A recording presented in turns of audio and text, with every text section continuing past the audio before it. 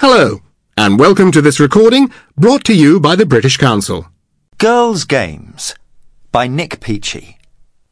Computer games have been criticised for quite some time over a whole range of issues. Some people say they are overly violent and encourage violent behaviour, particularly in children. Others say that they make children hyperactive, unsociable, and are bad for their eyes. Some have even attributed falling standards of literacy and a lack of interest in reading on them. Now, however, it seems that computer games have also become a feminist issue.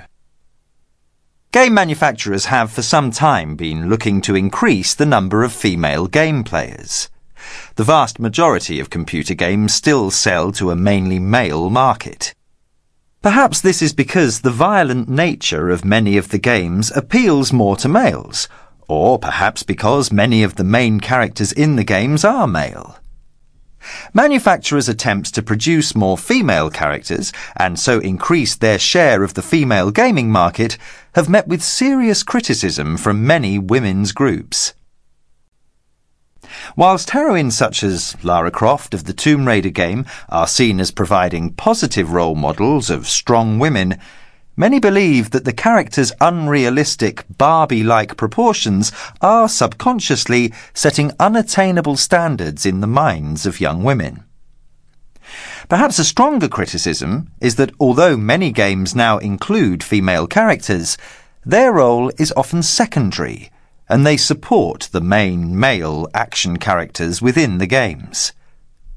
Of course, the nature of many of the games remains violent and destructive, and this in itself could well continue to put off female gamers.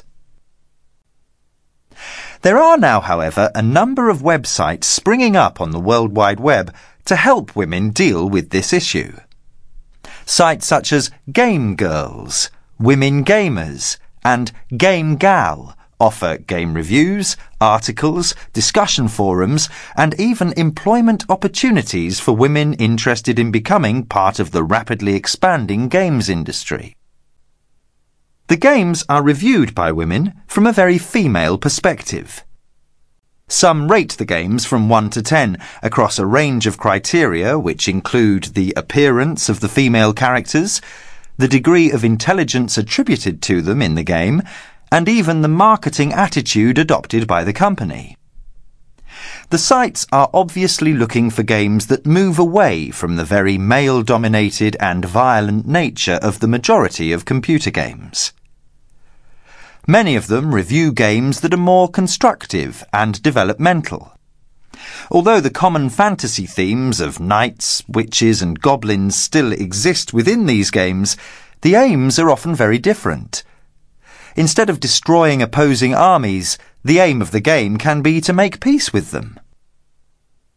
With this increased degree of awareness and involvement from women in the games industry, many positive changes could be made that could encourage more women and young girls to become enthusiastic about technology and what it has to offer them.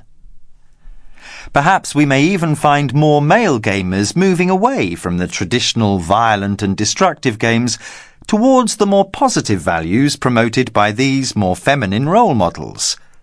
After all, Tomb Raider is still one of the most popular computer games on the market, but perhaps that's too much to ask. We hope you've enjoyed this recording.